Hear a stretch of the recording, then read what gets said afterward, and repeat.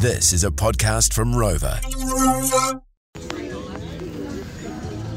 Yes, we're here at the Fielding Farmers Market on a lovely Friday morning. You can't beat the Manawatu on a good day. Absolutely stunning. And of course, well, we've been hearing a lot about Cartwheel Creamery. One of our lovely producers and researchers, Joe Grigg, put us on to Cartwheel Creamery. Adrian and Jill Walcroft from the... Now, it's we're with Adrian now. It's the Pohongina Valley, isn't that right, Adrian? Yep, that's right. We're up the Pohongina Valley. Yep. Whereabouts on the Pohongina Valley? Because it's a reasonable sort of stretch of land, isn't it? Yep, we're not too far, about 2 k's from the Pohongina village. Yeah, on the western side. Yeah. Yep. Did you come through Gabriel all right? Did you get any issues from that? We were fine.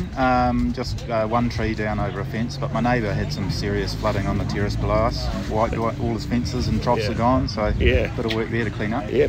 Now, Adrian, congratulations, because you are the National Cheesemaker of the Year. I mean, drum roll, round of applause, please, Fielding Farmers Market. I mean, you must be bloody proud of that. Yeah, it's a real achievement. It's been a long time coming. We've been going 10 years now, and so we're thrilled to have won that award. Yeah.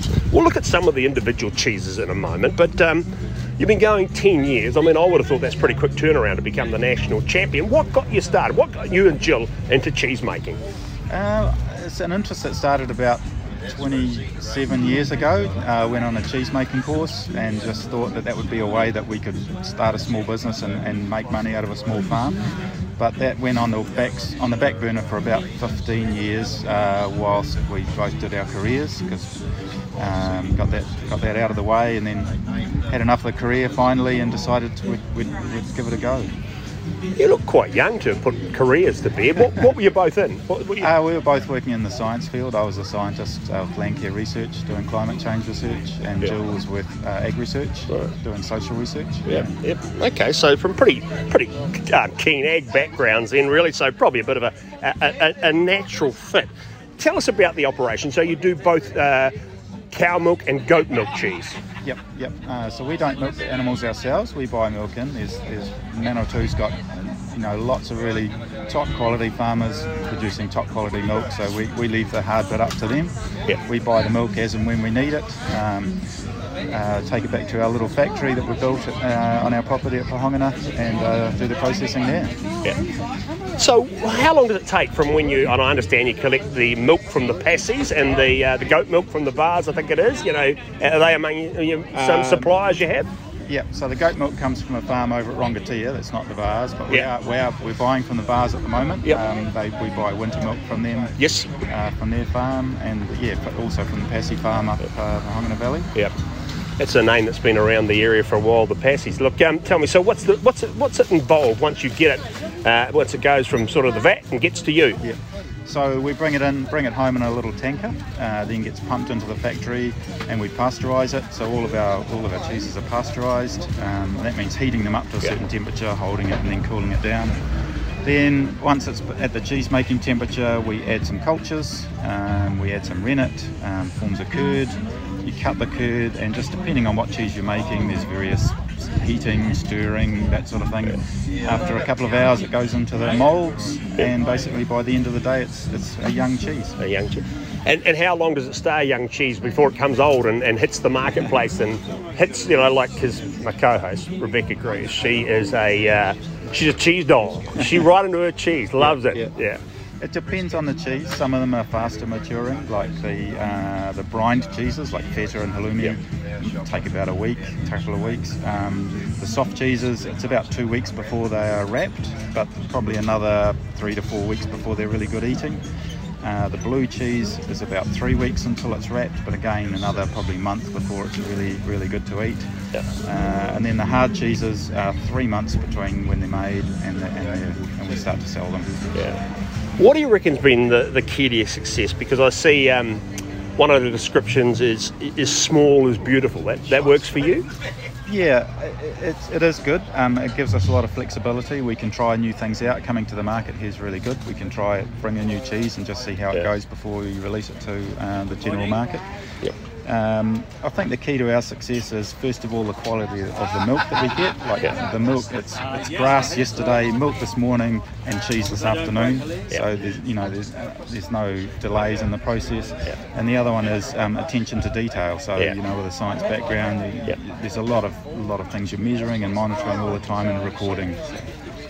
We're talking to Adrian Walcroft from Cartwheel Creamery. Bex, you'd want to dive into a question?